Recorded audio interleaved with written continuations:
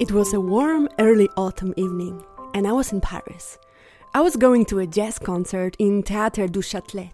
I enjoyed my walk and was also happy to finally find myself inside the incredible interior of this theater, with extremely narrow rows, high balconies and loggias, with squeaky wooden parquets reminding me of my grandparents' apartment, and very uncomfortable chairs, with all springs poking through the sponge and very little leg space. I was alone and was reading my book while waiting for the concert to start.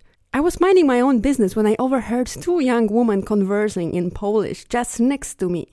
Even though I did not want to, I could hear everything they talked about. You probably know the feeling when you start overhearing somebody speak in your native language, even from afar.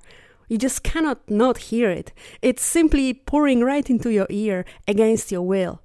For instance, this girl next to us, they suddenly started talking about me.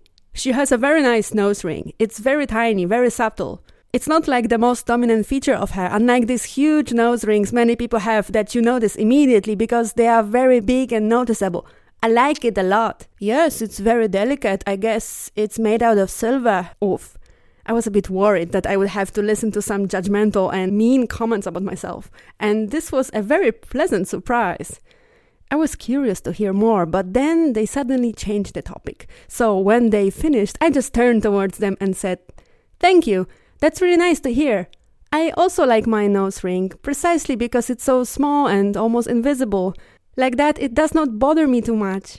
And then we started chatting, and we enjoyed our company and conversation until the music has started.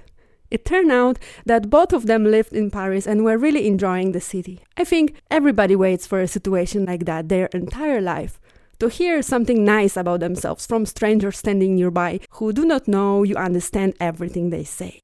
But before, I could only hear some nasty things about myself. Like once in S-Bahn in Hamburg, when two Polish men discussed in detail my very short toenails, saying that I probably bit them off.